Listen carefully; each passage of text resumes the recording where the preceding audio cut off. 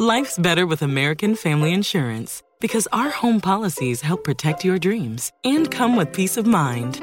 Save up to 25% by bundling home, auto, and life. American Family Insurance. Get a quote, find an agent at amfam.com. Products not available in every state. Discounts may not apply to all coverages on an auto or home policy. Discounts do not apply to life insurance policies. Visit amfam.com to learn how discounts may apply to you. American Family Mutual Insurance Company, SI, and its operating companies, American Family Life Insurance Company, 6000 American Parkway, Madison, Wisconsin. Something that makes me crazy is when people say, well, I had this career before, but it was a waste. And that's where the perspective shift comes, that it's not a waste, that everything you've done has built you to where you are now. This is She Pivots, the podcast where we explore the inspiring pivots women have made and dig deeper into the personal reasons behind them. Join me, Emily Tish Sussman, every Wednesday on She Pivots. Listen to She Pivots on the iHeartRadio app, Apple Podcasts, or wherever you get your podcasts. I'm Saleha Mohsen, and I've covered economic policy for years and reported on how it impacts people across the United States. In 2016, I saw how voters were leaning towards Trump and how so many Americans felt misunderstood by Washington. So I started The Big Take DC. We dig into how money, politics, and power shape government and the consequences for voters.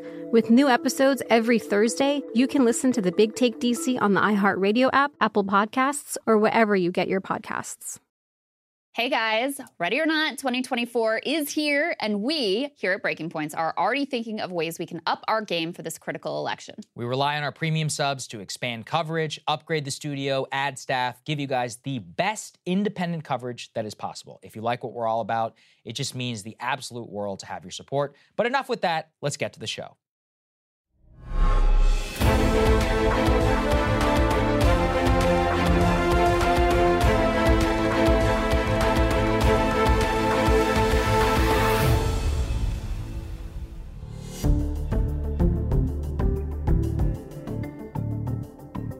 Good morning, everybody. Happy Monday. We have an amazing show for everybody today. What do we have, Crystal? Indeed we do. Lots to get to this morning. So we are starting with all of the Republican candidates descended on the unsuspecting state of Iowa. Poor people.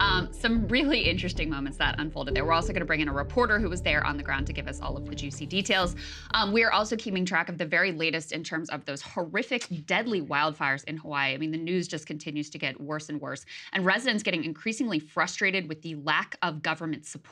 So we'll break all of that down for you. We also have some news in terms of potential new Trump indictments coming down this week, and some new revelations about exactly what his team was up to there in Georgia.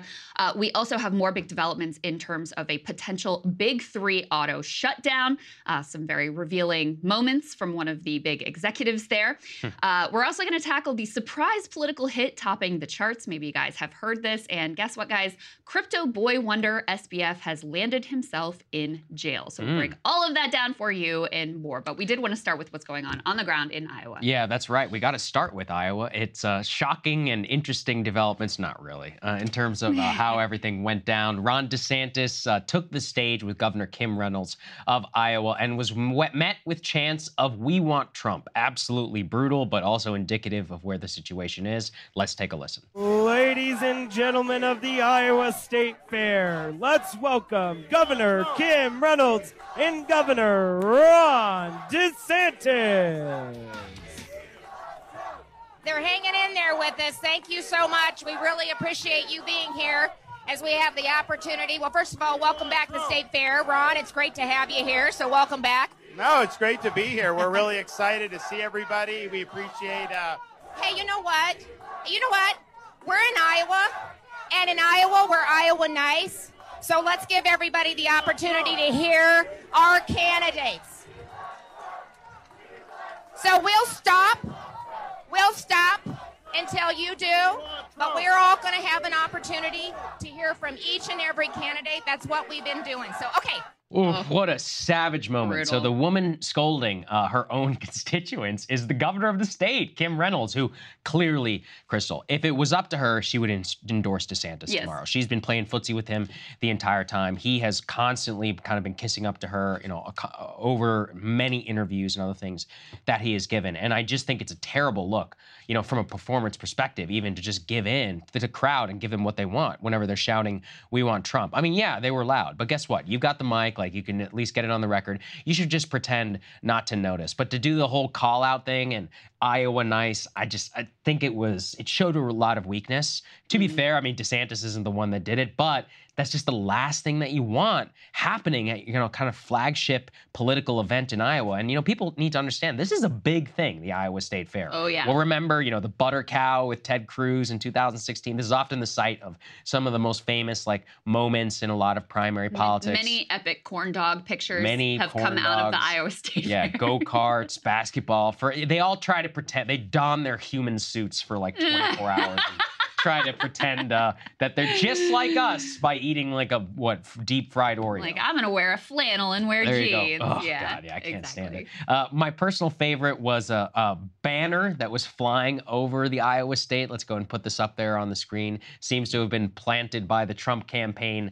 Says, quote, "Be likable, Ron," and puts Ron's logo like Jeb Bush, Ron with a capital exclamation mark. So Trump, pretty much the unambiguous winner of the Iowa State Fair here, Crystal, not dominating the event even whenever he's not on the stage and forcing his only real rival to basically have to shut down his interview with the governor of the state, basically being openly disrespected by supposedly her constituents. Right? I mean, it actually low-key made me feel a little bad for Ron DeSantis. I felt bad for him too. That's hard. Brutal. Yeah. And what are you going to do? There's no good way to deal with that state of affairs. And there's a couple things, because you have to, in that moment, as you're sitting there on the stage and you're hearing the crowd jeering you among a Republican base that very recently really loved this guy.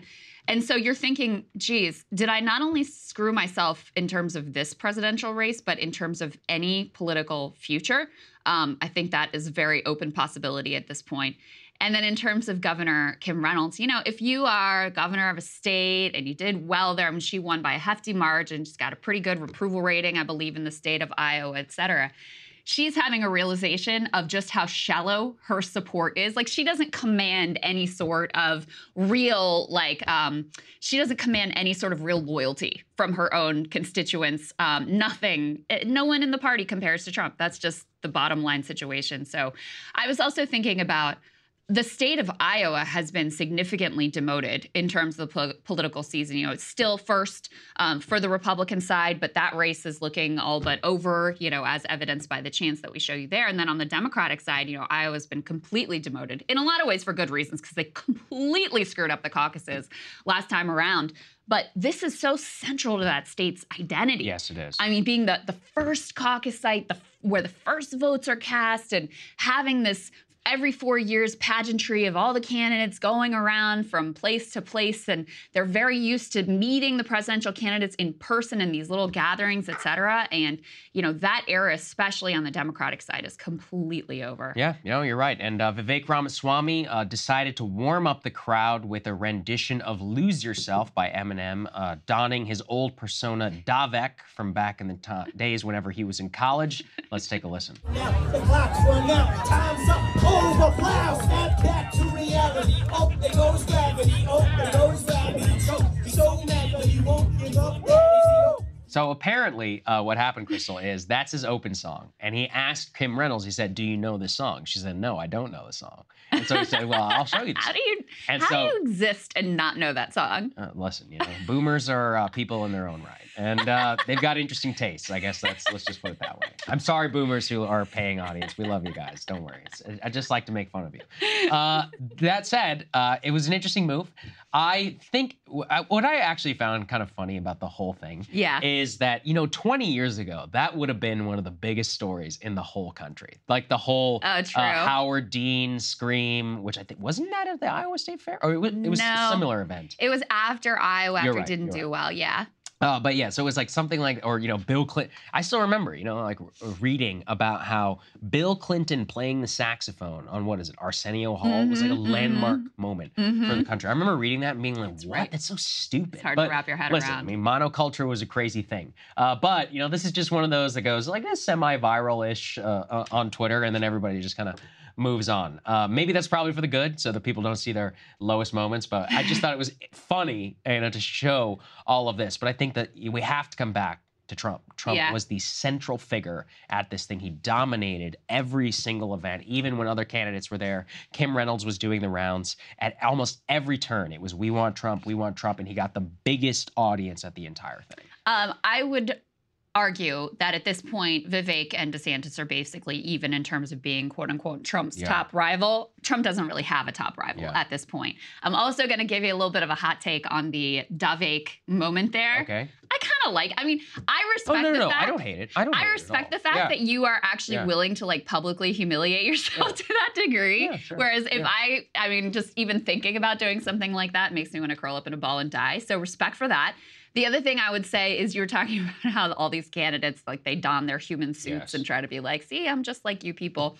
I mean, at least Vivek is doing something that is true to his genuine pre-political personality. And it reminds me a little bit, I mean, this is like a wild comparison, but it reminds me a little bit to Trump's first foray at the Iowa State Fair. Instead of him, let me put on the jeans and the button, like the flannel or whatever, he showed up as he does. I remember he was giving people rides on, I think, his private helicopter. Yeah, you're right. So he showed up as himself.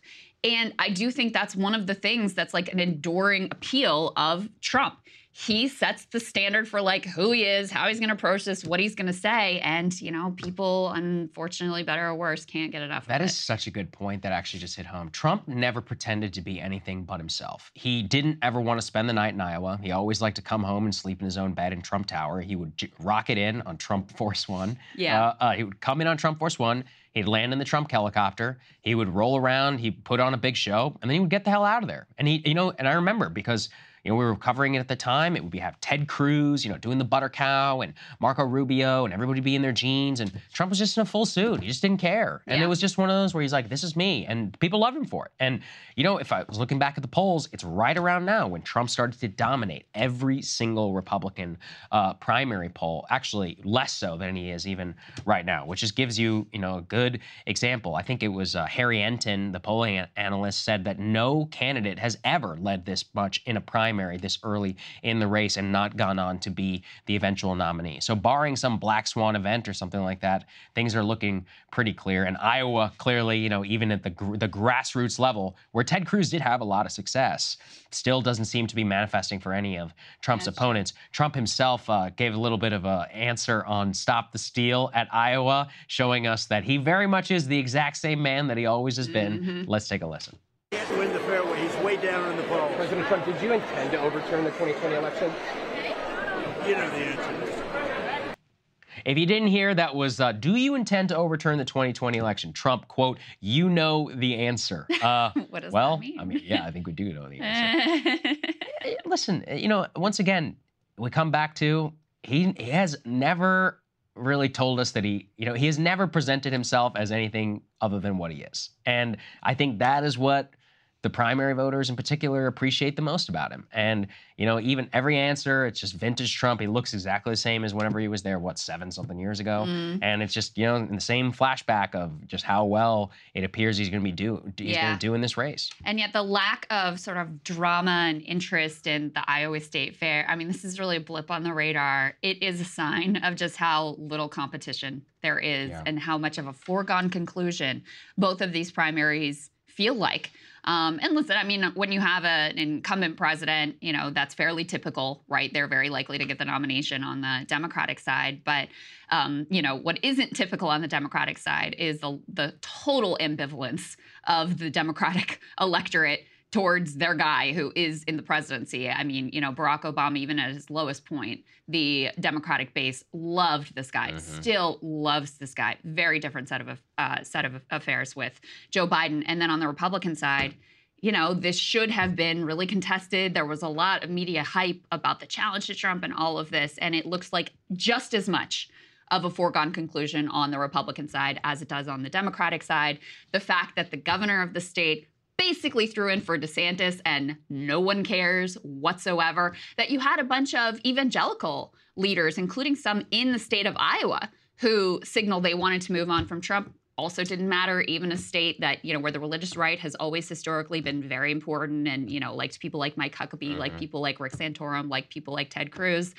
It just shows you that, whatever drama is going to come in this primary season has not manifested itself yet, let me say, and may have less to do with who the eventual nominees are and more to do with some of the legal battles that we're going to be talking about in a bit. You are absolutely right. All right, we got a great guest standing by, Shelby Talcott. We're going to put her in the show now because she was on the ground in Iowa. She's going to give us a little bit of an insight. Let's get to it.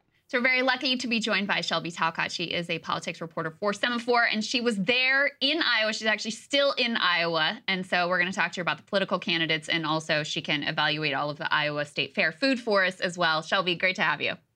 Thanks for having me. Yeah, absolutely. So we're just showing some of the kind of viral moments from the fair. DeSantis being chanted down with "We Want Trump," and the Ron Be Likeable banner, and the Vivek Ramaswamy rapping.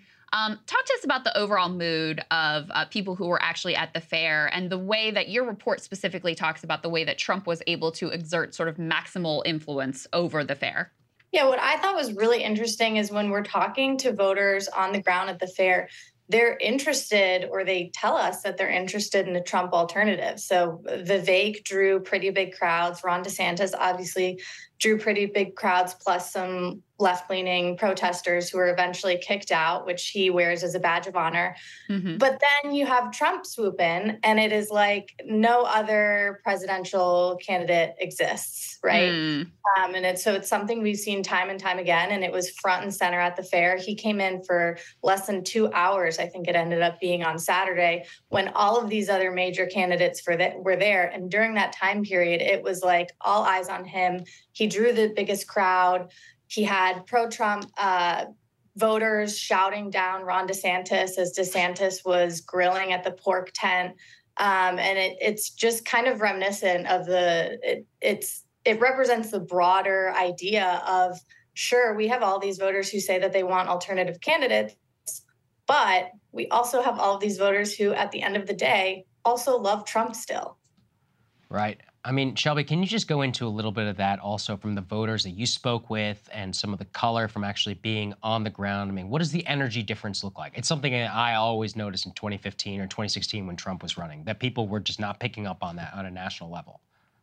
Yeah, I mean, there's a lot of energy, and campaigns have been telling us constantly, we see that there's an opportunity, particularly in Iowa, to take votes away from Trump. And when you're out on the ground talking to these voters, I'm seeing that also based on what the voters are telling us. And so when candidates are hitting the ground here, they're doing it hard. They're going big. You had Ron DeSantis, who is not known for his retail politics. I think we talked about this last time I was on. Do retail politics pretty much all day at the Iowa State Fair, even going into the agricultural building and manning the egg on a stick tent, which is exactly what it sounds. Is he was putting sticks on eggs and handing them out, which is a very popular attraction at the state fair. You had Vivek Ramaswamy, as you said, rapping. He also hired a Revolutionary War band that started playing songs after he ended his Kim Reynolds event. You had Donald Trump come in and drop $20,000 for fairgoers for food and drinks. So candidates are taking this very seriously, and it's kind of like a go big or go home type situation before the first debate. I'm pretty shocked by the whole egg on a stick situation. I've heard about many of the Iowa State Fair foods, the fried Oreos and the corn dogs and like typical fair. Isn't there like butter, fried butter, I think is a thing as well? Never heard about the egg on a stick. Yes. You have this part in your piece about, this is just classic Trump, how he makes everything a show. He knows how to one-up everybody in terms of the showmanship. Sagar and I were talking about how everybody else, like all the other candidates, they'll put on their jeans and try to be one of the everyday folks. Trump just shows up as Trump, does his thing. You say he arrived at the event with an entourage of Florida lawmakers, well-known to conservative media. As DeSantis flipped burgers, Trump's private plane strategically flew overhead, distracting fairgoers who turned to take photos and videos of the moment. A Trump aide confirmed the campaign was responsible for a smaller plane that flew above the fair throughout the day with a banner reading, "Be Likeable Ron." And as you mentioned, he also just dropped $20,000 to help subsidize the fair food for people who were there. Yeah, it's classic Trump, right? A big part of Trump's campaign is trolling, quite frankly. And if you talk to his campaign, they will openly admit that part of Saturday was designed to troll Ron DeSantis in every way possible. And we saw that. And it was effective because what ended up happening, if you read all the headlines, if you search DeSantis, Trump, Iowa State Fair, every headline will read Donald Trump dominates at the Iowa State Fair, or Donald Trump trolls Ron DeSantis. And so it's this really interesting thing. But on the flip side, you know, as you're talking about this piece, they also are taking the Iowa State Fair and Iowa as a state really seriously. They have 30 plus staffers here every single day throughout the entirety of the festivities. They're having Marjorie Taylor Greene is coming next Saturday. They had Carrie Lake here. They had Wesley Hunt. They have a number of surrogates who are going to be on the ground participating in fair activities, talking to press, talking to voters, because this is really an opportunity for both Trump and the other candidates, but particularly Trump, to kind of sway some of these less politically inclined voters to his side. Yeah. Shelby, I mean, that's an important point. There's a lot of courting right now of Governor Kim Reynolds, who clearly seems to have some sort of preference for Ron DeSantis. But she has said that she's not going to endorse until later on in the race. How is the Trump dynamic influencing her own decision about endorsements? Well, I think it's very obvious that is a tense situation right now. If you talk to Reynolds staffers, they will argue that she has no problem with Trump. It is Trump who has a problem with her. And I think to an extent that's accurate. But I also certainly think as Trump continues to do these things and say these things and he keeps going after her, you know, it wears on her. And the result is you've seen her really step up with how many events she's doing, particularly with Ron DeSantis after the Iowa State Fair, which she spent a portion of the day with him. She even did he did the soapbox with her. And then she spent some of the afternoon with him. And then she went to an event with him that evening. And so she seems to, I know she says that she's not going to endorse until later in the race. But I think part of what really frustrates Trump is that her actions are suggesting kind of who she is leaning for right now. And DeSantis has also made no secret of trying to court her, brings her up in all these interviews and talks about her pro-life record and all those sorts of things. When you talk to the non-Trump candidates and campaigns, what is their theory of the case of how they make the comeback? I mean, the lead seems insurmountable. In fact, if you look at history, no one has been able to overcome this much of a deficit to be able to pull off the nomination. What is their theory of how they might be able to change what looks like an, coronation at this point? And that's the thing. There's no solid plan that I've personally heard. In terms of, when I talk about a solid plan, I'm thinking step 1, step 2, step 3 equals we beat Donald Trump, right? It's more broad ideas of, well, we're hearing from voters on the ground that they're interested in an alternative. True. So we're going to be out on the ground 24/7 trying to court them. True also. And then the third thing I hear a lot is that eventually, particularly with all of these indictments, voters are just going to end up tiring of Donald Trump. But the problem with that is it all kind of depends on voters actually ultimately coming over to your side. And so I think this is the broad idea behind this whole presidential campaign is there's only so much Trump rivals can actually do. And at some point, I think, in a way, it's up to the voters. Well, yeah, it's always good to get insight from you. Hope is not a strategy, as they say. Shelby, thank you so much. Great to have you and great to have your insights. We really appreciate your time. Thank you, Shelby.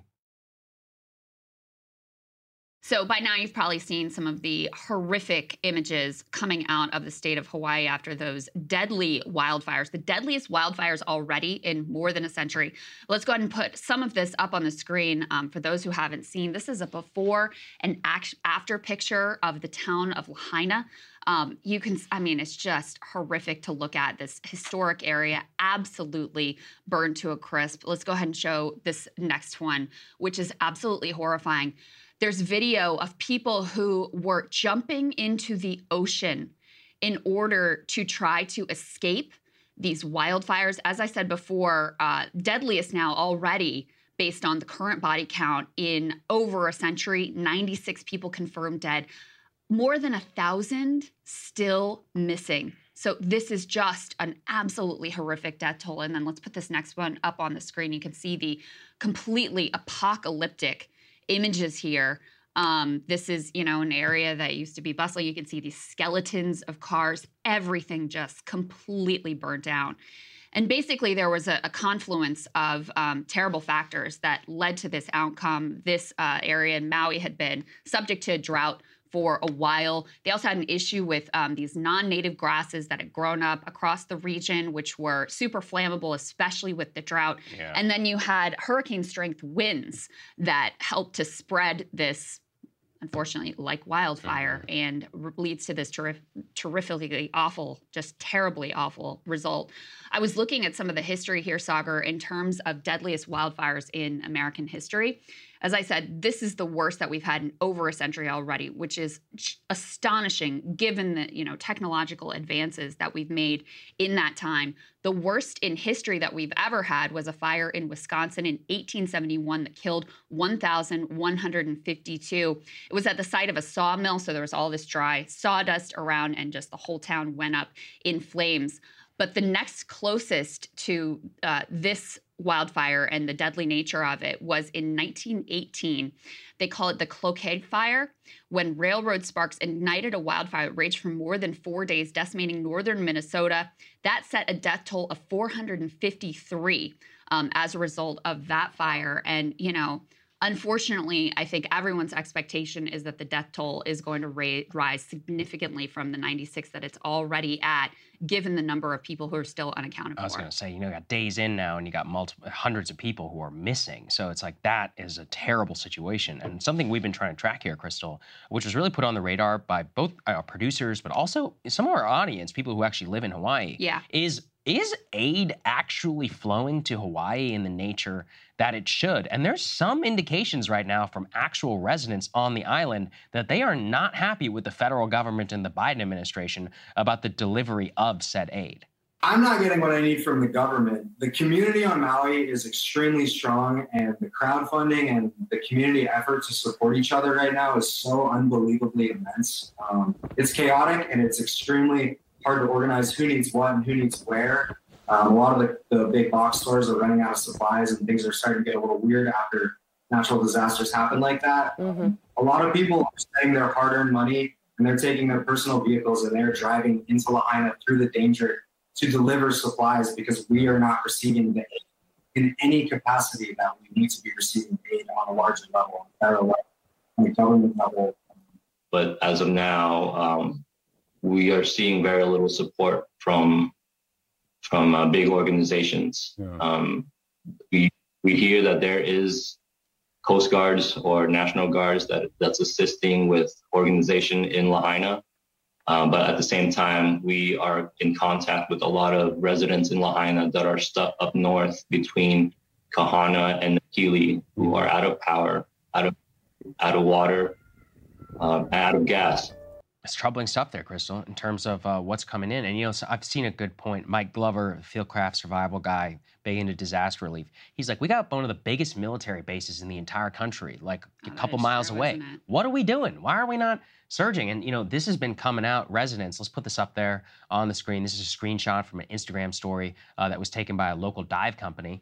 They say, quote, the government has blocked entry roads to Lahaina, leaving people feeling abandoned and confused, unable to locate missing family members and get much needed supply to those in need. This has not stopped the strong community of Maui from finding ways to help. Apparently, one of the biggest problems on the island is lack of cell service. There's lack of internet. But, this is not just one story. We're hearing this from a lot of different people. There are viral videos floating around out there of actual residents saying they have been blocked actually by the local and the state and the federal government by coming to the island. Apparently, FEMA wants to be the single source of control. And I'm not saying they're doing this intentionally. It just sounds like a complete bureaucratic incompetence nightmare, all of which we witnessed in the time in Katrina. The problem is this is so far away and so remote, and we don't have enough media resources on the ground that we're, who knows what in terms of the information, and some of the stuff filtering out here is a real scandal. Yeah, we're really having to rely on the residents to tell us what is going on. And, these aren't just isolated incidents. At this point, we're seeing a lot of commentary coming from people who are impacted there on the island who are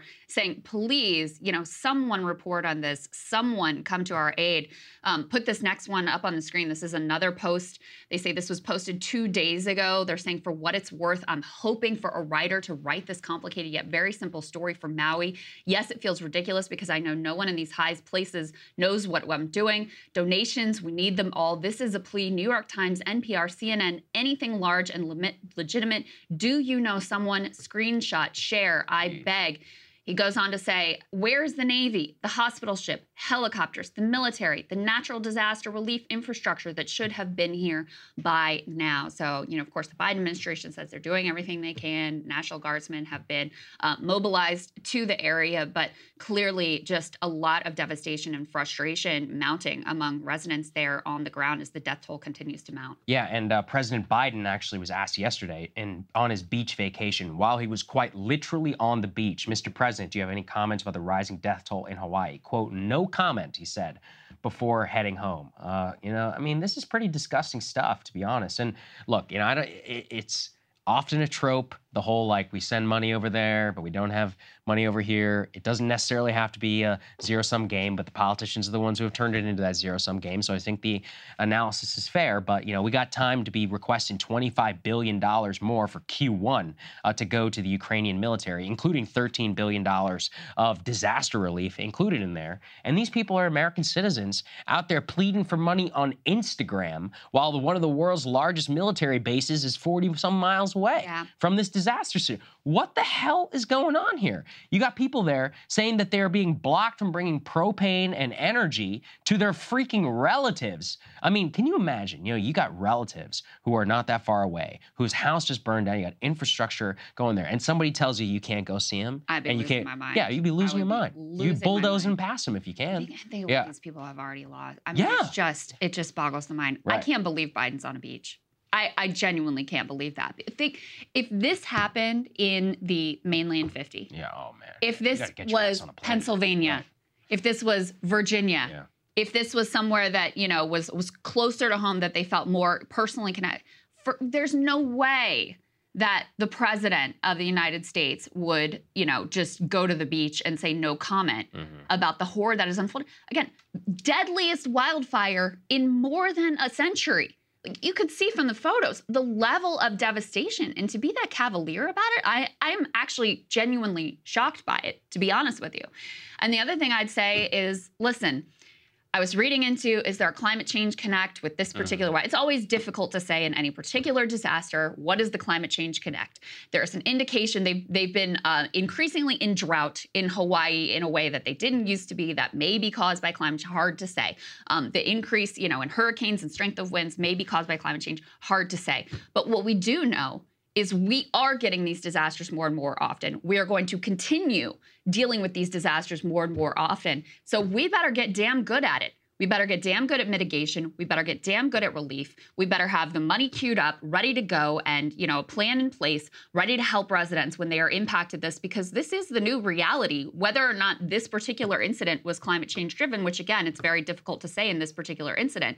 We know we're seeing once in a century floods coming year after year. We're seeing increased strength in hurricanes. We're seeing wildfires that are absolutely historic in their size and scope. And we're seeing so much disaster that, in a place like Florida, this is something we're hearing more and more, too, about people who can't get homeowners insurance because of the rising threat of repeated natural disasters. So we better get our game together here, because this is the new reality. Yeah, no, I mean, look, and the problem, too, is the fact that these people are pleading for resources online. That one guy's screenshot about the media and all that. It's just how can they be so ignored by what's going on? And Obama, to his credit, I guess because he's from there, was one of the first people, really to start asking for funds and all that. Yeah. I mean, literally, I think because he grew up in Hawaii, but pretty much everybody else has been gone. It'd be a good opportunity, when Trump, when the Trump campaign went to go visit East Palestine, even though Hawaii is a blue state. plane flies, like you should get over there. People should know that people actually do care about what's going on. Luckily, with the internet, some of the word is getting out there. I hope it will continue. Maybe we'll put a link to one of the disaster relief organizations that's down in the description. But it's a terrible situation. We're going to continue to keep an eye on it. Yeah, for sure. At the same time, we've got a lot of developments on the Trump potential indictment front. Let's put this first piece up on the screen. All right, so we had the Jack Smith indictments here. We had the Alvin Bragg indictments. We had the documents indictments. Now we're looking at what is going to happen with this Atlanta grand jury. They are hearing Trump's case. This says early next week, but this was written last week. So we're now talking about today and tomorrow, basically. They are hearing the Trump case. And it looks very much like they're going to be handing down indictments this week. Could be 12 or more people who are indicted as part of this alleged scheme. They said Fulton County District Attorney Fani Willis's timeline became clearer on Saturday. 2 witnesses in the investigation said they'd been summoned to testify on Tuesday. Legal experts have said they expect the presentation of evidence to take around 2 days. So you do the math. If they're starting on Tuesday, a couple days, hand down indictments, that's what it's looking like. So probably towards the end of this week, we may be hearing something. There are 2 grand juries meeting in Fulton County through the end of August, one on Mondays and Tuesdays, the other on Thursdays and Fridays. Latest developments suggest Willis will begin her presentation of the case on Monday. That will be today. Public could know whether Trump and others have been indicted by Tuesday evening. So we are definitely on indictment watch. At the same time, CNN got a scoop about, we reported here a while ago, this little county in Georgia, rural county, Coffee County, where the election administrators there and certainly the Republican Party officials were very favorable towards Trump. I think the county went like 70% for Trump. So this was Trump country. And they really wanted to give him, whatever he was looking for in terms of these Dominion voting machines. And so we had previously reported, based on, what was in the press, that they had given access to sensitive election information and these sensitive voting machine systems, which you are not allowed to do, that is wildly illegal, to these data consultants. Well, guess what? We now have direct indications of who exactly hired those consultants and set up this whole deal. Let's put this up on the screen. This is the New York Post telling of it. They say Trump blasts phony Georgia DA after report prosecutors have text and emails linking him directly to that voting system breach. Georgia prosecutors investigating Trump's efforts to overturn the 2020 election results are in possession of text messages and other communications that tie members of the former president's legal team, including Rudy Giuliani and Sidney Powell, by the way, to a January 7th, 2021 voting systems breach in the state, according to a Sunday report. One of the texts reads, just landed back in D.C. with the mayor being Rudy Giuliani. Huge things starting to come together. Most immediately, we were just granted access by written invitation to Coffee County systems. Yay. Again, that is illegal. The person who was most directly involved here is a woman by the name of Misty Hampton, former Coffee County elections official. She delayed the certification of Biden's win. She refused to recount results by the deadline. I think she may have been the one. She published some video alleging fraud with the Dominion voting machines. So, she went that extra mile and actually helped enable them allegedly potentially commit some crimes here. It's pretty ironic, Sagar, when you're so concerned about election fraud that you go ahead and commit some yourself. This is basically the exact same thing that happened in Arizona, if we'll recall. During the whole audit of the machines, it turned out that we'd rendered many machines unusable because they were basically seized and or improperly examined by the investigators who were looking into fraud. This has happened so many times now at this point, where it's like this clownish and ridiculous gambit in order to try and prove the fantasies of not only just a man, but really of a lot of people around him who just don't want to admit, that they lost the election. I think that the most honest reading, Crystal, that I've seen so far from many of these Republicans who is they're basically like, well, we just got to embrace mail-in balloting. We'll just call it ballot harvesting, even though it's just, mail-in balloting, and we have to outdo the Democrats. I'm like, yeah, that's actually correct. You work within the rules that you have here. And try to win. And try to win, yeah. Shocking, I know. Yeah. You look at the rules of the game, you decide to play said game, And when you lose, you lose. And if you want to win, well, you look what you did bad last time, and you're going to try and do something else. Unfortunately for them, that hasn't really been working out, and they've been their own worst enemies in trying to prove, like this is the problem with Sidney Powell, with Rudy Giuliani, with Mike Lindell, all these folks, is they were so, they believed this so much that they were literally committing crimes in the process of trying to, quote unquote, prove that the election was stolen. Yeah, and some of them, I don't know. Did Rudy Giuliani really believe this? I have no idea. I don't know. I genuinely don't. But I also think this is a group of people in certain instances that just feels like they're above the law, like the rules don't apply to them.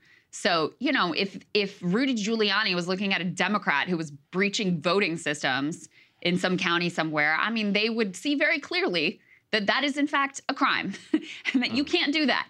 But then when it came to them, they're like, yay, we get access to the voting systems. We've been invited in, so it must be fine. Pretty wild. There's also reporting that suggests originally this grand jury in Georgia was being presented a lot, and they were looking deeply into that call that Trump had, what he calls a perfect call with Brad Raffensperger, where he asked him to, quote, find 11,780 votes. But as time has worn on, they've also taken a lot of time to dig into what was going on in Coffee County with this voting systems breach. And, this is one of those where sort of like the documents case, there's more of a clear line here that you can cross versus, some of the January 6th stuff could potentially be contested. Obviously, I support the indictments, but there's legal arguments that can be made on either side. To me, the voting systems breach is a little more clear-cut. So we'll see when the indictments come down. Of course, we'll be following it really closely here and bring you breaking news as soon as we have it. What exactly is contained in it, what they're laying out, who is involved, what's the conspiracy that's alleged. We've heard a lot about potential racketeering charges, so we'll see if that is part of it. Yeah, we have no idea. Also, do you remember the Georgia jury forewoman and her media tour? Oh, yeah, that was weird. That's definitely going to be, that's probably going to come back to bite, I think, if any of that ends up coming into the public sphere. So the real point of this whole thing is to just prepare everyone for another indictment. Looks very imminent. What, they said early next week? Tuesday evening, they said. Tuesday evening, so I guess we'll be on watch as usual here over at BP. And the real one is that this also opens up a mountain of different charges and a legal battlefield, because this is not in the federal court system. This is in the state court system. It will be very different in terms of its interpretation. It also, in my opinion, actually might be the strongest on the grounds of election law, because in our federalist system, Crystal, states are the ones who have near supremacy over the way that they run their elections and have the much more capacity to charge, on these specific grounds than the feds of January 6th or any of these others. It's one of the problems it's been really for him from the beginning. And, if you look at it a state-by-state thing, the New York one pales in comparison to the level of legitimacy that they could have here in this case. Yeah. This is one of the strongest cases, actually, they might be able to bring against him. Could very well be. And especially with this new information about the voting systems breach, might be clear-cut. Right. We'll wait and see the details. At the same time, one aspect of all of this that I find really interesting is it's like, okay, Trump, if you and your team really so strongly believe that there was election fraud, you're about to have these trials, go prove it to the public. He was recently asked some about, does he still believe it? And he's still, on his BS about all of this. He was also asked about whether or not he would take a plea deal. Let's take a listen to what he had to say.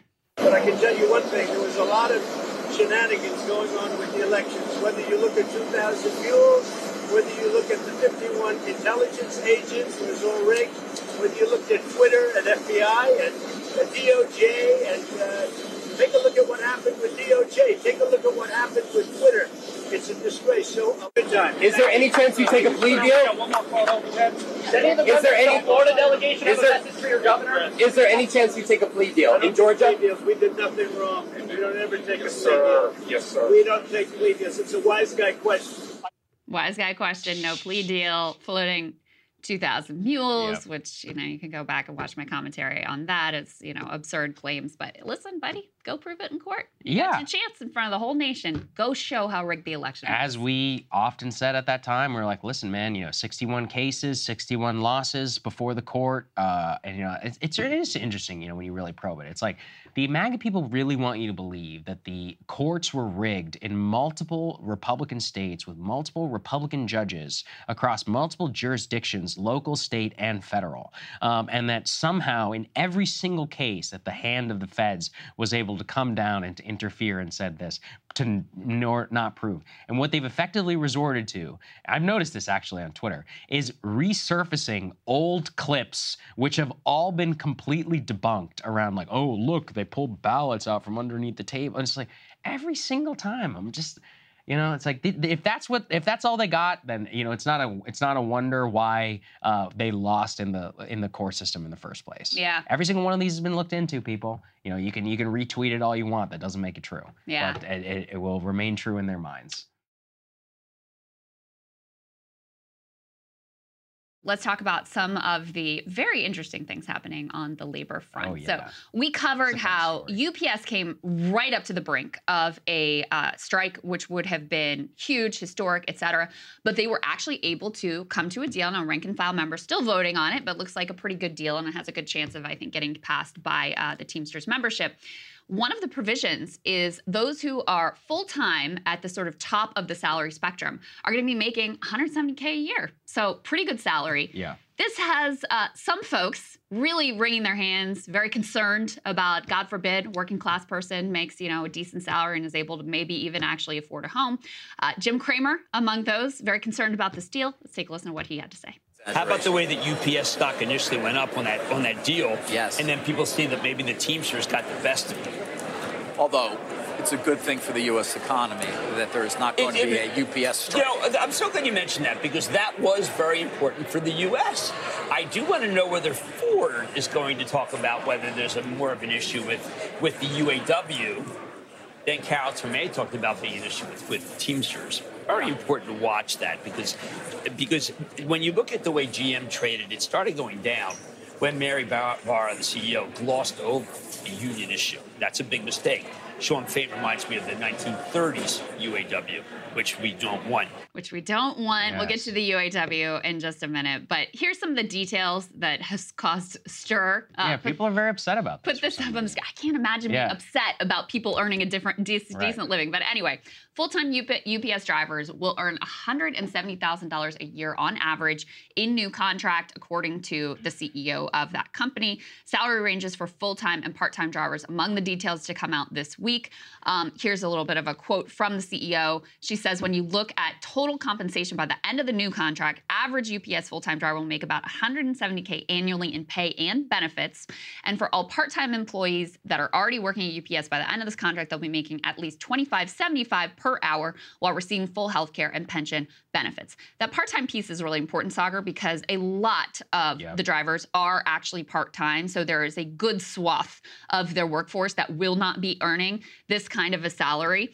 But, there's a lot to say about this, because I find it so interesting. UPS is phenomenally profitable. Mm-hmm. Okay, they actually are more profitable than FedEx, consistently more profitable than FedEx, even though FedEx has a non-union workforce that does make considerably less than their cohort over at UPS. So in spite of that, UPS has been a well-run company, perhaps because their employees are happier. Perhaps that might be part of why the company is consistently more profitable. So it's not like the company is suffering.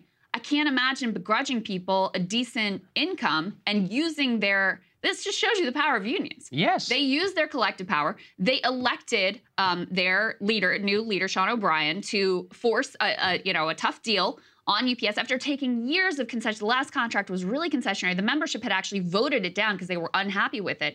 Now they're able to use the tight labor market, use a more militant leadership that more accurately reflects the needs of the rank and file, and cut a better deal for themselves. We should all be celebrating. So here's some data that I can find just to put forward. Last year, 2022, UPS did an annual gross profit of $74.15 billion.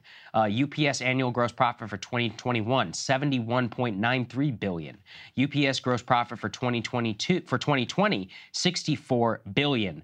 Each one of those was an increase year over year. 2020 and 2021 each respectively showed a 13 and a 12% annual gross profit increase. That's nearly 25% over a 2-year period, under which UPS drivers actually basically made the entire economy run. Yeah. These people delivered goods to people who were working from home. They were essential workers. They worked in bad conditions. On average, these people are walking like miles and miles per day. You should go look at the Fitbit data for some people who drive full-time for UPS. No joke. You need some actual physical requirements. Actually sit and have a conversation with your UPS driver if they have the ability. They don't have the time. Yeah, they don't have the time. Driving the trucks is also no joke as well. I didn't know this. Apparently, they're not allowed to turn left because it stops the amount, it uses too much fuel. So they have custom driving routes that cause them to drive inconveniently, which are all about fuel compensation, which saves them billions of dollars per year. So everything is right turns for the UPS truck. Obviously, they have crazy. Yeah, it is kind of wild. I had no idea. They have a custom software, apparently, that does it. Saves them a lot of money. But it's no joke. You're driving sometimes 10, 12 hours a day. The time when everybody else is off is whenever you're the most on. Christmas Eve, all of that, that's game time. That's the time when you got to work even more than everybody else. So the hours are no picnic. That's why you get paid money. But it also comes back to more of a philosophical conversation. I don't really know why people are so angry about this. I've seen all these memes been posted online. It's like UPS drivers after 5 years driving a Lamborghini. I'm like, okay, hold on a second. I live here in Washington, D.C. I know plenty of people who make 170, and they make a hell of a lot more than 170 grand a year. These people can't even afford to buy a house. So what are you talking about? These people are driving Toyota Camrys. I mean, it's like, now sure, we live in one of the top 5 most expensive cities in the country, so it's not like Peoria, Illinois or something like that. No offense, Peoria, I'm just pointing it out. It's not a normal middle-class place. But if you look at the median home price on average across the country, specifically in what the top 10 metro areas where a lot of these people are have to work or nearby, we're talking about $500,000. We're looking at major interest rates. We're also, last time I checked, you want to be able to raise a family. I personally would love to live in a society where people can raise a family on an income of 1. These people work incredibly hard. Yeah. I don't see why they shouldn't have this. There just seems to be this philosophical anger at this. And I've seen it a lot amongst white-collar workers as well. And I think it's because what it comes down to is the pandemic was a sorting mechanism. We found out what's really valuable and what's not. So a lot of tech workers who were making the same money to become like a product marketer or whatever got fired, and they're pissed off. The people who work on their feet with their hands and all that are making so much. So it doesn't bother me at all. And in fact, I think the economy should look a lot more like this than not less. Yeah. Who doesn't want an economy where people might be able to afford to have a house, might be able to afford to have a family? That's what we're supposed to all be aiming for here.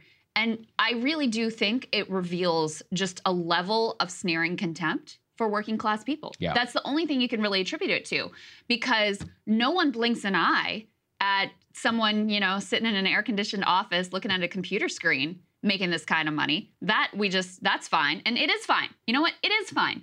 But guess what? These people work so hard. I challenge you to spend a day in these guys' shoes trying to run these routes and deliver these packages in the heat and in everything else, every other condition.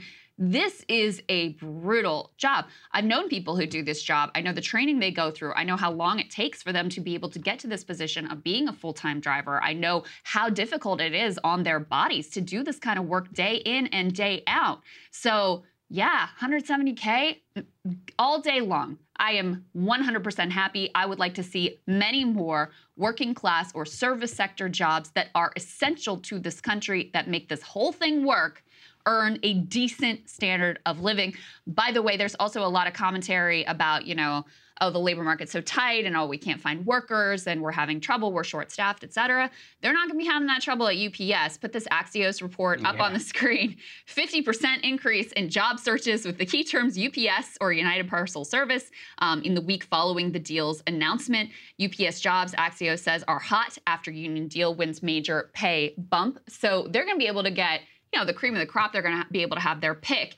And by the way, part of why this deal is so important, what do you think FedEx is going to have to do? Oh, yeah. They're going to there is a huge gulf between, I think I was seeing FedEx workers make more like $18 an hour. This is off the top of my head. I could be wrong, but I know there's a huge gulf between what UPS workers are making and what FedEx workers are making. So if they want their drivers to be, top notch, if they want to be able to fill out their workforce, they are going to have to up their compensation and compete. And that's, at a different time in America when you had larger union density.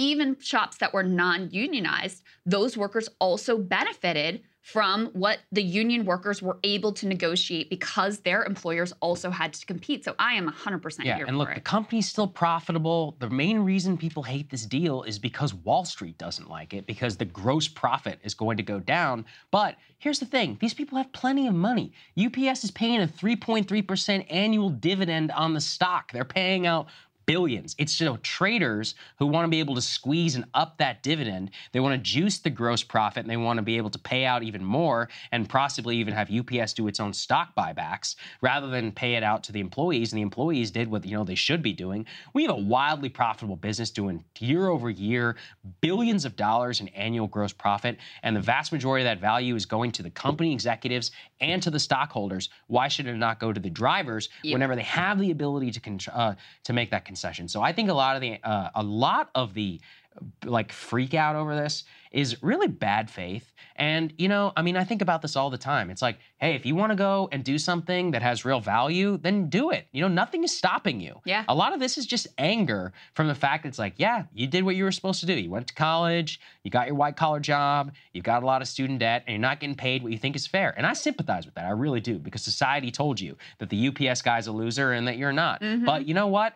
Sorry, reality has a way of catching up to people. So if you want to go make 170 grand, not a single thing is stopping you from being able to lift 70 pounds and walk 10 miles a day. Go do it. Only turn right. Yeah, exactly. You can apply next time, or you can go create your own business. You could try and do something. You can see something that the market generally does have some value for. So yeah, I think that a lot of this is just outrageous. Yeah. Some of the way that people are, they're trying to make them feel bad for bargaining for a good wage. When you look at the situation, you're like, this is clear as day. It's not going to hurt the company at all. There's an element too of white collar workers who do earn this kind of salary, 170, 200, whatever, who don't want to see the UPS guy be in the same class as they are. I think you're right. And who, don't think they quote unquote deserve to have the decent life that they are very happy to enjoy. The last thing that I would say is, unfortunately, $170K, it is a good salary. It doesn't go nearly as far as it should, given the price of housing. This is astonishing. We're going to cover this in a separate segment, probably to drop on the weekend. Just put this up on the screen from Bloomberg. 16% of Californians can afford to buy a home in the state. You know why? You have to earn $208,000 just to be able to qualify for a 30-year mortgage. So your standard issue mortgage, you got to be earning $208,000. So even in the UPS drivers doing well, $170K in California, still probably can't afford a house. And that's a big part of the story of why, the middle class has just been decimated in this country, and why it is so, so difficult, no matter what you're doing, to be able to get your foot on that ladder of financial security. Yeah, no, absolutely correct. And, the UAW relates a lot to this as well. Yeah, that's right. So a lot going on with the UAW. As I brought you before, there is a potential strike looming among the big three automakers. That contract expires on September 14th.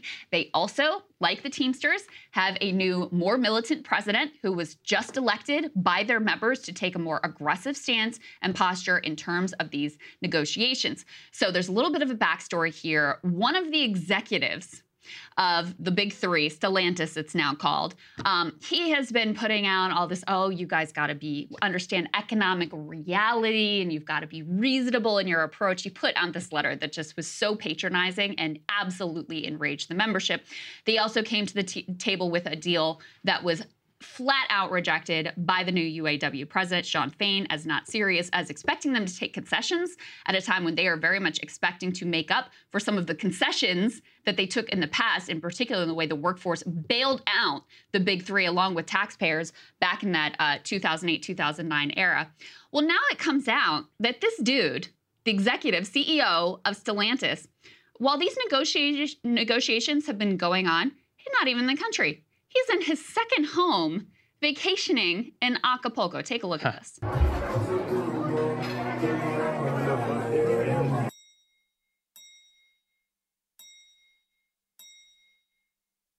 So he is out there living it up while he's putting terrible deals on the table and calling for workers to accept economic realism.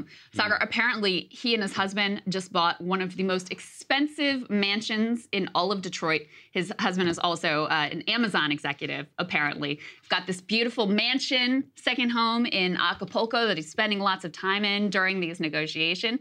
It's just absolutely unbelievable and really does tie into they think they're entitled to this life. Yeah. And then the workers who, create the profits, do the labor to generate these profits are entitled to just the minimal scraps. They're the ones who have to face the economic reality. Well, you don't need a second home in Mexico. It sounds nice. It must be nice, actually, to be able to jet away and issue statements and all, work like this and all of that. Apparently, the CEO of the company made $25 million last year. And their head of bargaining, as you said, he just bought the most expensive house in all of Detroit. I genuinely wonder if these people don't understand public record. It's like, do you know what this is going to look like whenever you're saying these types of things? Or, to be honest, I think they just don't care. How many people are really going to cover it? Us? A couple local Detroit papers? That's pretty much it. And that's part of the problem. Nobody really does cover labor that well in the country. And a lot of these people, unless, Ted Cruz, every once in a while somebody gets in trouble for going to Cancun, but this is business as usual and kind of has been for a long time. So it's disgusting, but as part of the worst is like how banal it is actually in the context of how normally these things kind of go. Yeah, so it's going to be interesting to see how this all plays out. Right now it looks very much like a month from now they could be heading towards a major strike. Obviously, this would be huge. It would be certainly one of the largest strikes in recent history. Put this up on the screen, a little bit of the backstory here, the ongoing tensions. They say tensions rise in UAW contract talks with Stellantis as strike threat looms. UAW President Shawn Fain said in a statement that Stellantis has broken a pledge not to seek givebacks in this round of talks, in which the union is seeking more than 40% general pay raises over 4 years, restoration of pensions for newer hires, cost of living increases, an end to wage tiers, and other benefits. So Shawn Fain and the UAW have made it very clear they are not taking a concessionary contract, period, end of story. So when Stellantis showed up with a contract that was like, but how about you take some concessions, they were understandably outraged.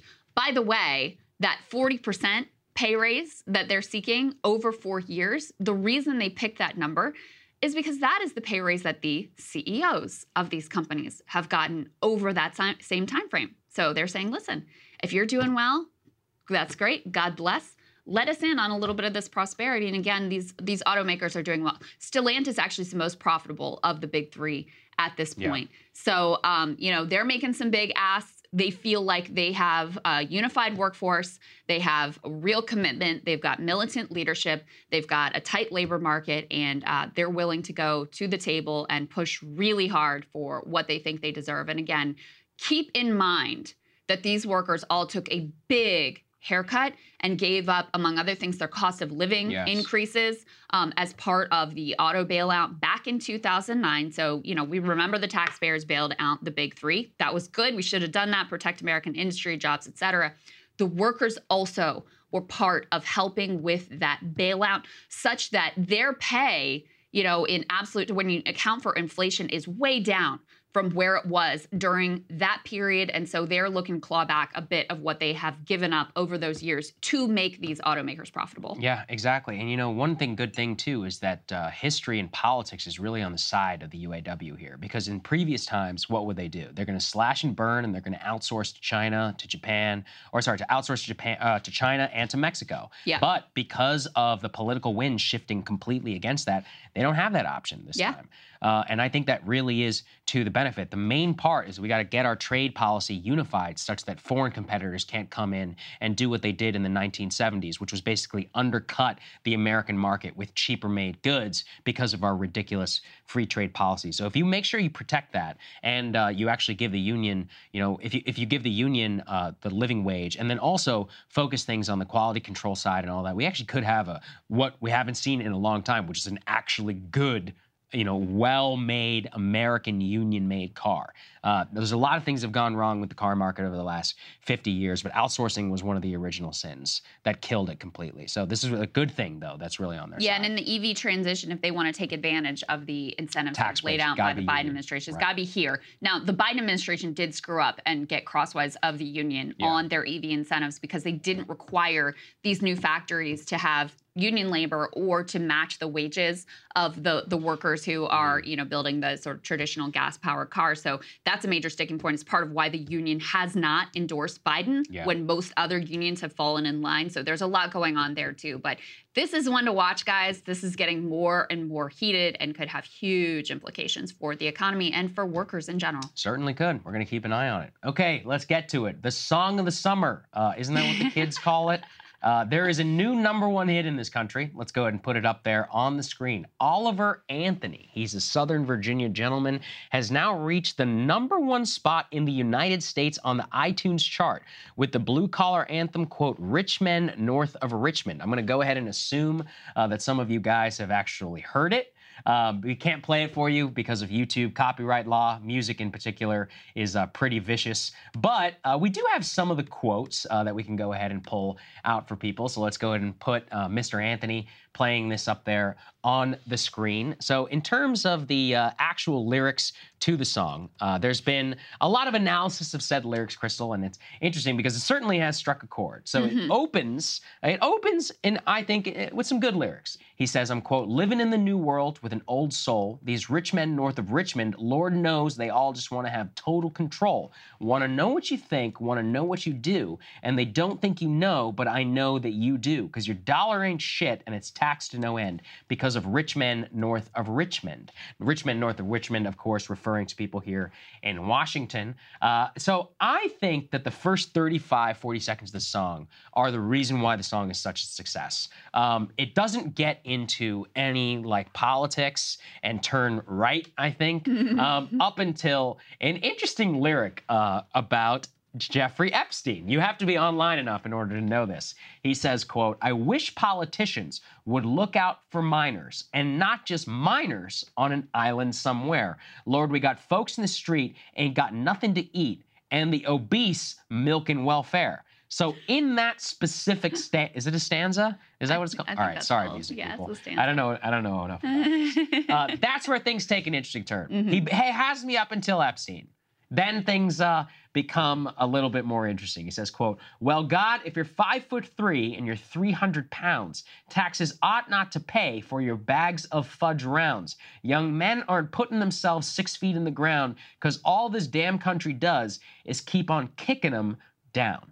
So here's my analysis of the song, Crystal. And I understand people love the song. Tell me. This should be put in a time capsule as what the Republican Party of today is.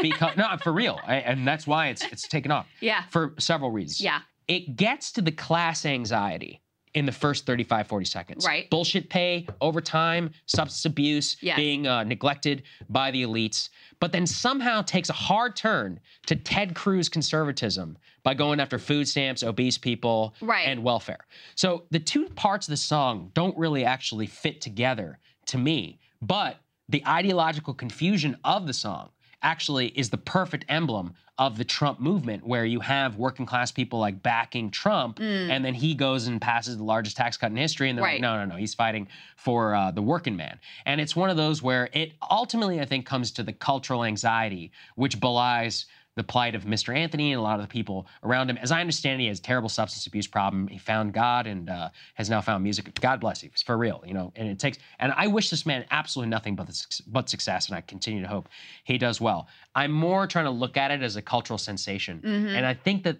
the ideological confusion of that song it really is the perfect view of what the Republican Party is today. It's like free market libertarian, because you also, if you notice, he talks about taxation on the dollar and all of that. So he's like, well, I want lower taxes, but I'm also not making enough money. And I also am not for redistributive programs like food stamps. By the way, I looked into the data. Obesity actually does seem to go down as a result of the food stamp program. And so, yeah, anyway, I'm curious what you think. The cheapest stuff to buy is crap. Yes, and here's the other thing. That's not necessarily a food stamp problem. It's much more like a macroeconomic problem. It's like a big ag problem. Which you know, if you care about big government, you know, why are we propping up some of these filthy companies that are actually making everybody ridiculously obese? Whole other conversation. But like I said, we've got class anxiety backstopped by libertarian economics. Yes. This song to me is the Republican Party today, and that is why it's taken off so much. I like your analysis That's why people like a lot. it. It's so true because I'll hear a lot. There's a lot of like working class rhetoric that's been embraced by the Republican Party, and then you're like, okay, what are we going to do about it? And it's like, we're going to have a debt ceiling shutdown to cut food stamps. Right. It's You're like, wait a second, you lost me. I mean, the fact that there's lines back to back that are concerned about people with not enough to eat, and then the very next line is like, so let's go after the welfare queens and cut food stamps. Like, what? I mean, listen, lots of people on both sides of the aisle have confused politics that if you really flesh it out, doesn't make a whole lot of sense. I totally agree with your view of the politics embodied by this. It's like if you take some Ron Paul libertarianism and you mix it up with some like Ronald Reagan welfare queen throwback politics, that's basically the song that you get. What I was thinking about too is why did this touch such a nerve? And why did it blow up? Because let me be honest, like I actually do enjoy some music in this genre. So it's not like I'm opposed to blues or country or whatever. I just don't think it's a good song. Like putting the lyrics aside, the politics aside, I just genuinely don't think it's a good song. It blew up because of the politics that are in it. And I think there's a few things going on here. First of all, I think it's part of a trend of like this. You could think of Sound of Freedom. On the other side, you could think of Barbie and some other sort of like liberal type of art. That there's a real desire for people to wear their politics through their art. To signal like who they are through the art that they're talking about and at least pretending to enjoy. I've been reading, I know you already read this book, The Fourth Turning. We've been trying to get the author on the show. You, Marshall, you guys had him over on the realignment. We'd love to have you on, by the way. And he respond to our emails, please. He had this line that about the particular phase of history that he posits we're in right now, which is like the crisis. He has this theory of like the periodicity of history. And he says, in the crisis phase, you don't ask, what does this art say to me? You ask, whose side does this art say that I'm on? Interesting. That's a good call out. And that landed so much for me listening to this song, again, like Sound of Freedom, Barbie. Try that in a small town. Try it's that a huge small sensation. Such a great, true. And I think it's especially true on the conservative side of the spectrum because they do feel very sort of like culturally sidelined. So anytime there's music, film, TV, whatever that they feel like represents their political perspective, you know, however imprecise or whatever, there's such a celebration of it because there's this deep desire to be like culturally visible and relevant. So even if the song is like not all that good, the fact that it has a lyric about, you know, welfare queens or about inflation or whatever, it's like, yes, or Jeffrey Epstein's like, yes, I'm going to embrace this. I'm going to love this because at least I feel like this person is like sort of like me. So I polled my redneck friends and I said, all right, why do you guys love this song? What's, you know, and look, I think it's good. Like I said, I like the opening part. Country music in general is not for me. I grew up in Texas, bombarded with it. So I've rejected it ever since I left. They basically explained it this way, pretty much as what you said. They're pissed off that, quote, Nashville country has gone woke and alt country is increasingly also going woke. People in particular right now are very upset at Mr. Tyler Childers for having a song about some gay coal miners. I don't really understand it, but apparently Childers was like, played footsie with BLM kind of when things went out and people were pissed at him, so he went down. But then he had a recent music video where there were like two gay coal miners in one of his videos. His fan base got pissed off at him. They're like, what are we doing here? Like, what are you trying to do? And so it was seen as a kind of a betrayal. At the same time, we've seen Jason Aldean come out with Try That in a Small Town, which is a surge to a massive hit in the country. So I think that the line that you just said really encapsulates it, which is like whenever you want your art to reflect exactly like your personal political conviction. And that's why I think the thing is, the other genius thing about the Anthony song, if you think about it, is it reunites the entire Republican coalition. You've got the small business Republicans who love the welfare line. Then you've got the working class people who love the beginning lines about bullshit pay, overtime. You've got, he's a very religious. He opened his most recent show with a reading from the Bible. So you've got the evangelicals. He was, he's got all the hallmarks of like the evangelical, like Saved by by Christ from substance abuse. And again, listen, God bless you, man. I truly wish this man the best. So anyway, that's my analysis. That's why I think it's surged to a #1 hit. I also think you can feel some of the appears from what I've learned a little bit about him, some of the pain that the man has gone through. Lives in Appalachia. I think he genuinely was telling a story, like mirroring his own life. Yeah. Like earning very bad money, drowning his sorrow in substance abuse, drugs, and alcohol. Yeah. And then, finding the Bible, and then also turning to music to kind of outlay that. So there is something about the authenticity of where he's coming from where, I don't want to doubt him. I just think it's fascinating to look at it as like a piece and just to be like, this is it. Like if you were to ask me about what Republican politics in 2023 look like, it would be this right here. Yeah. Interesting side note about where he's from. He's from Farmville, Virginia. Yeah. There's a very elite private boys' school, really? college, Hampton-Sydney. Okay. That is in Farmville. It's it's very rural area. He's not like, he's not misrepresenting. He's not like an elitist or whatever. I'm not saying that. Yeah. It's just funny because there is this it's the sort of school that if you have a kid, sorry, Hampton-Sydney alums out there, if you have a kid who doesn't do that well in high school, you can pay a shitload of money to send them to this school, and it's like they went to an elite school because of the connections and whatever that they get. That's Hampton-Sydney. It's like Georgetown Prep. Or anyway, Sidwell Friends or any of these places. Yeah, so some of the problems that he's concerned about are very close to home. That area, this is the other. So I saw some people be like, he's not even from Appalachia. It's not Appalachia. I wouldn't call Farmville Appalachia. So it's what just would you call it? Rural Virginia? It's just it's rural. I mean, it's very rural. It's like farm. It's Farmville. It's very country, rural, farms, et cetera, just kind of in the middle of the state. All right. So, as a Northern Virginia resident, I take offense, Mr. Anthony. we're the one who paying all your taxes. It's a joke. It's a joke. It's a joke. All right. SBF, we had to make sure that we covered this. Absolutely crazy development. And I know there was a lot of consternation around this, so that actually does seem like, quote-unquote, justice is working out here at the very least. Let's put this up there on the screen. SBS have been officially thrown in jail and had his bail revoked. The judge determined that there is, quote, probable cause to believe the defendant has attempted to tamper with witnesses at least twice. The most egregious allegation against him is that SBF actually allowed a New York Times reporter to come to his house and review the contents of his ex-girlfriend Caroline Ellison's diary. At the same time, what he did is apparently he used a VPN to watch a football game rather than a television. Quote, says something about the mindset of some of the things that he was engaging in. But the most crazy thing really was basically trying to provide dirt on the witnesses against him by inviting these reporters to come to his house, providing them copies of documents, showing them the contents of said diary, and then, quote, covering his tracks by trying to stop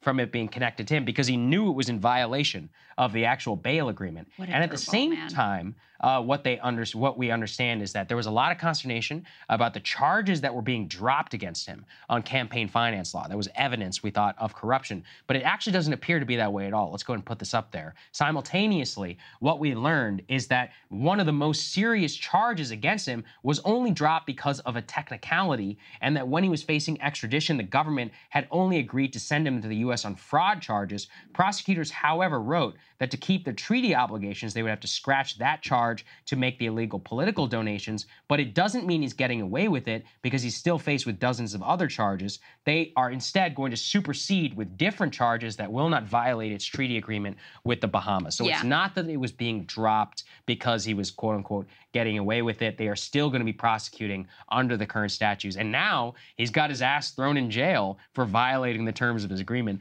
allowing reporters to read your girlfriend's diary. That's or ex-girlfriend. Polycule diary? I don't know what these people refer to each other as. Anyway, scumbag move. I think as much as it comes down to. Yeah, and so what he did is because I think she has probably flipped on him and is cooperating. Yeah. And so what the judge is saying is basically he's trying to tamper with the jury and turn them against her and make her look bad. So rather than him directly transmitting this diary to the New York Times, which would be easier to track, instead he invited the reporters to come to his house so he could more surreptitiously show them the diary, but apparently wasn't fooling anyone. I mean, this is the other thing. It's like, this guy thinks he's so freaking slick. Yep. He really thinks he's pulling one over on everyone, and we see right through him at this point. So, you know, because of his own actions, his own stupidity, he now finds himself in for real jail until his trial. It's just an astonishing turn of events. And, you know, if you read the diary entries, I don't even think that it was a smart play to try to turn people against, her name's Caroline, right? Yeah, Caroline. Against Caroline, because she comes off kind of sympathetic. Like, she's almost like a pawn. First of all, they totally pay her way less than all of the other top executives. She's still making millions, so don't feel too bad for her. She felt completely overwhelmed, in over her head, like she didn't know what she was doing, like she wasn't up to the task, severe doubts about her own abilities to steer the ship. She feels like there's no end in sight, et cetera, et cetera. And so what she comes off looking like is more of an easily wielded pawn than herself some sort of a mastermind player. Now, we'll see.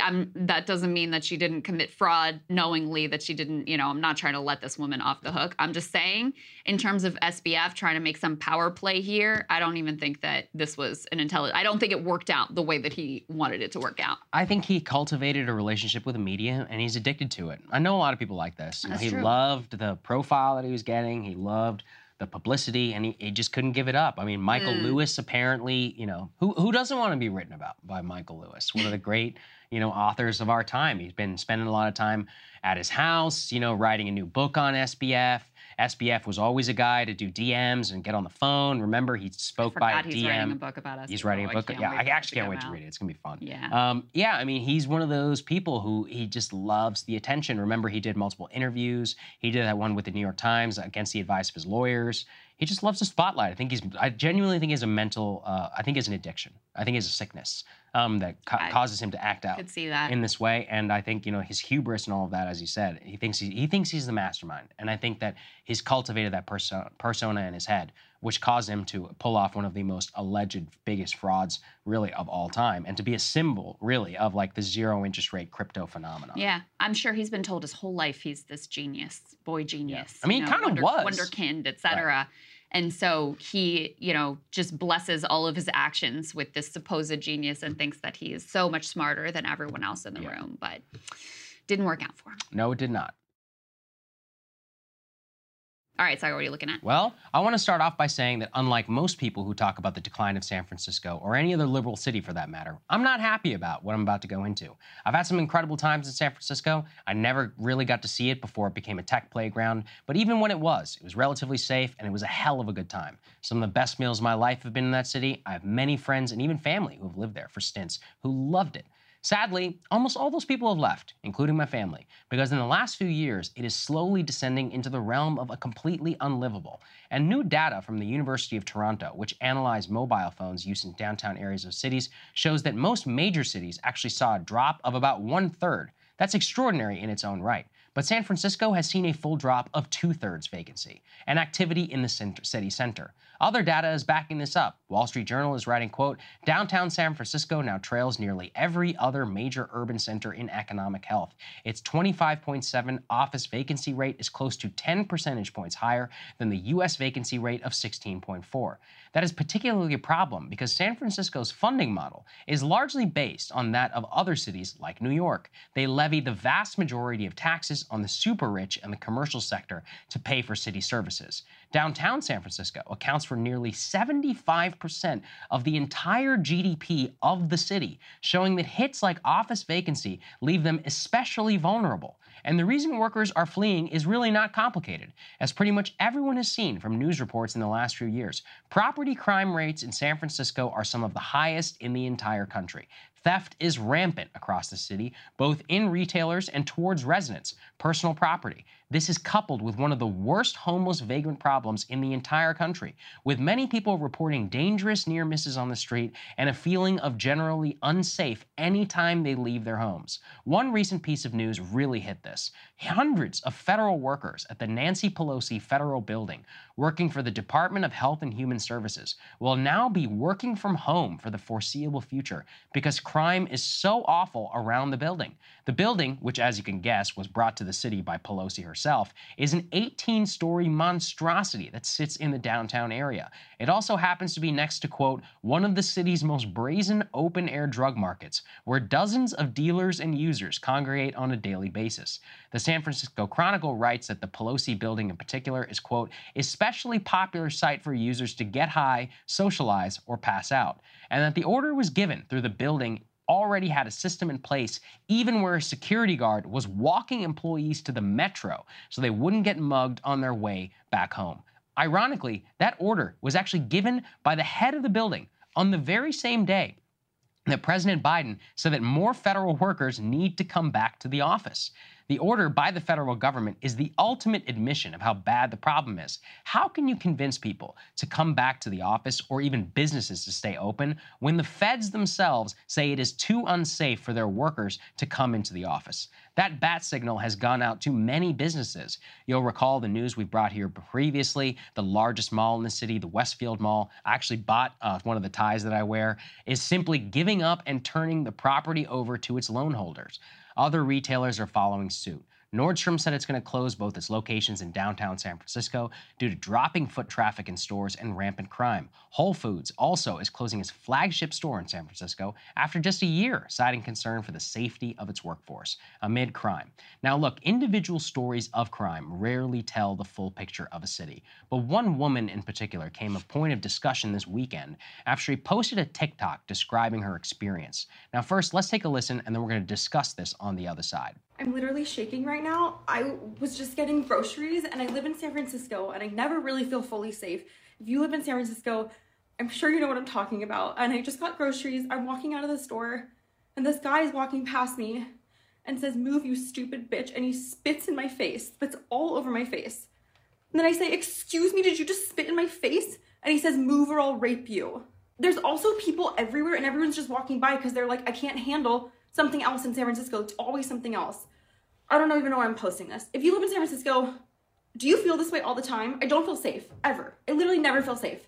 It's better when it's daylight. But nighttime, no, not leaving my house. She's distraught. And unfortunately, the response to the video, largely from the right, actually really annoyed me. Almost immediately, people dug up her account history to say, oh, well, she votes blue no matter who, or she supported defund the police. All of that can be true. But over and over again, I'm noticing a trend where anytime something bad happens in a blue or a liberal city, the overwhelming response is a smug, well, you shouldn't have voted that way. And look, I don't even disagree on policy implications, but I do want to flip it around a bit. Scorning people who are distraught and who are having a problem and reacting to the terrible conditions in their lives is just as bad when the right does it as when the left does it. Remember the whole learn to code movement when left-wing intellectuals told coal miners they should learn computer skills to grapple with unemployment and their way of life being completely destroyed? And in fact, the scorn and the lack of empathy that people often feel when liberals find themselves in big trouble is basically the same as when elite leftists have the what's the matter with Kansas hypothesis.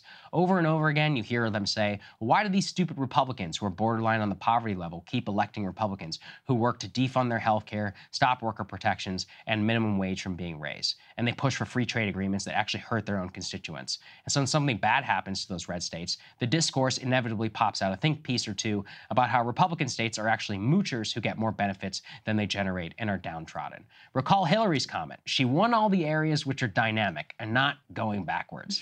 I just want to end on that note. Scorning people for living in awful conditions and being unsafe because of the way they voted, that is the road to hell. And we will never fix anything if that's the attitude. Because trust me, they got plenty of ammunition side on there too, should something bad ever happen to you. So there's no point to this monologue. I just saw that video. There's a lot of point to it. And if you want to hear my reaction to Sagar's monologue, become a premium subscriber today at breakingpoints.com. Anyways, Crystal, what are you taking a look at? Well, a stunning series of events recently unfolded in a small town in Kansas that has serious implications for free speech for all of us. Marion County Record, small local newspaper serving Marion County, Kansas, saw their offices raided and ransacked by police, along with the home of their 98-year-old co-owner. Computers, cell phones were taken, personal records photographed in a series of raids that were so aggressive, they saw one of the paper's journalists injured by the chief of police, and which was so stressful to Joan Meyer, the paper's co-owner that she collapsed and died days later. The Kansas Bureau of Investigations has confirmed they're involved in whatever this so-called investigation is, and the more that we learn about it, the more that it stinks. It looks like powerful people in this small town did not like the reporting the paper was doing and decided to use the local and state authorities to mete out revenge. All right, so here's what happened. All started when journalists for the paper attempted to attend a public forum for their local congressman, Jake LaTurner. It was held at a local restaurant. The owner of that restaurant, a woman named Carrie Newell, kicked the reporters out, telling them she refused to allow any members of the media in her business. After writing about that incident, the paper then received a tip about Ms. Newell, that she had a suspended license because of a DUI and had continued to drive on that suspended license anyway. Now, this had implications beyond local gossip. Newell was asking the local council for an ABC permit that could be put at risk by that DUI. The paper was able to confirm the tip using public records, but they declined to publish the information because they were concerned about the motivations of their tipster. Specifically, they thought that Newell's ex was behind the leak, was trying to get the upper hand in a divorce dispute over who would get possession of the couple's cars. Now, up to this point, this is mostly some real typical small town nonsense. But what happened next was deeply troubling. A pissed off Newell claimed that the paper must have obtained her DUI record by illegal means. And apparently, she was able to convince the local cops to then pursue a broad search warrant. This search warrant was then signed off on by a local judge, in spite of the fact that it appears to be in direct violation of federal legal protections for journalists.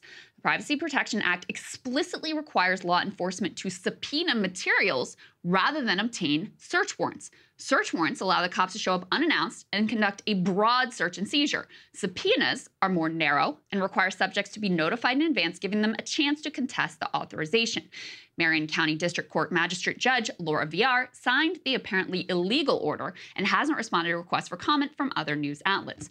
So, armed with this illegal search warrant, the entirety of the local police force, plus 2 sheriff's deputies, came in full force to this tiny newspaper's offices, and again, the home of the newspaper's co-owners, Eric Meyer and his 98-year-old mother, Joan, snatching cell phones, personal computers, photographing personal documents, bank statements that were laying on tables inside the Meyer residence. The chief of police was so aggressive in snatching one cell phone that he actually injured a reporter's hand. Days later, Joan Meyer, the 98-year-old co-owner of that paper, collapsed and died. She had worked at the paper for more than 50 years. According to her son, Eric, Joan had been quite anguished by the raids, had been unable to eat or sleep in their wake. Now, the Kansas Bureau of Investigations has confirmed they have also brought into this investigation, all triggered by an unhinged local business owner with political connections who decided to try to throw her weight around. There's another layer to this as well, though, which may reveal why local law enforcement was apparently so willing to do the bidding of the license-suspended DUI lady. The police chief, a guy by the name of Gideon Cody, was also the subject of an ongoing investigation by this paper, the Marion County Record. He had taken the role of local chief only recently after taking early retirement from the Kansas City, Missouri Police Department under what appeared to be suspicious circumstances. The paper was looking into exactly what had happened to trigger Cody's Kansas City departure at the time of the raid. Certainly convenient for him that all the notes on that investigation into what happened there, those have all been seized now by his department. That allows him access to the ongoing reporting, including notes and information from confidential sources, as well as hampering the paper's ability to conclude reporting out whatever that investigation was going to show. According to the Daily Beast, Cody defended this search as part of a, quote, criminal investigation, and also hinted that there may be more as of yet unknown details that would provide further justification for the raid. We'll wait and see if any of those additional details are forthcoming. As for Eric Meyer, the co-owner and publisher, who just lost his mom, by the way, the message to his paper came through loud and clear. Mind your own business or we are going to step on you. For Meyer, the Marion County Record has really been a labor of love. He bought it with his mother and his father to save it from corporate ownership, takes no salary, distributes profits to his employees. He's single-handedly trying to buck the trend of local newspapers getting bought up and killed off. But threats to real journalism, they don't just come from corporate greed. They also come from corrupt systems where the powers that be conspire to silence anything that might be uncomfortable for them or threaten their power, where the only stories allowed are toothless and cater to those with power rather than challenge and hold them to account. This story might be about a small town in Kansas, but the lessons are unmistakable for every town, suburb, and city in the entire country. And Sagar, I read an interview with... And if you want to hear my reaction to Crystal's monologue, become a premium subscriber today at breakingpoints.com. Thank you guys so much for watching. Really appreciate it. Thank you to premium members who make all of our work possible. We've got a really fun guest in particular who I think all of you are going to love. Reminder, you guys get the all of our interviews first before anyone, especially with the big ones. Otherwise, we'll see you all tomorrow.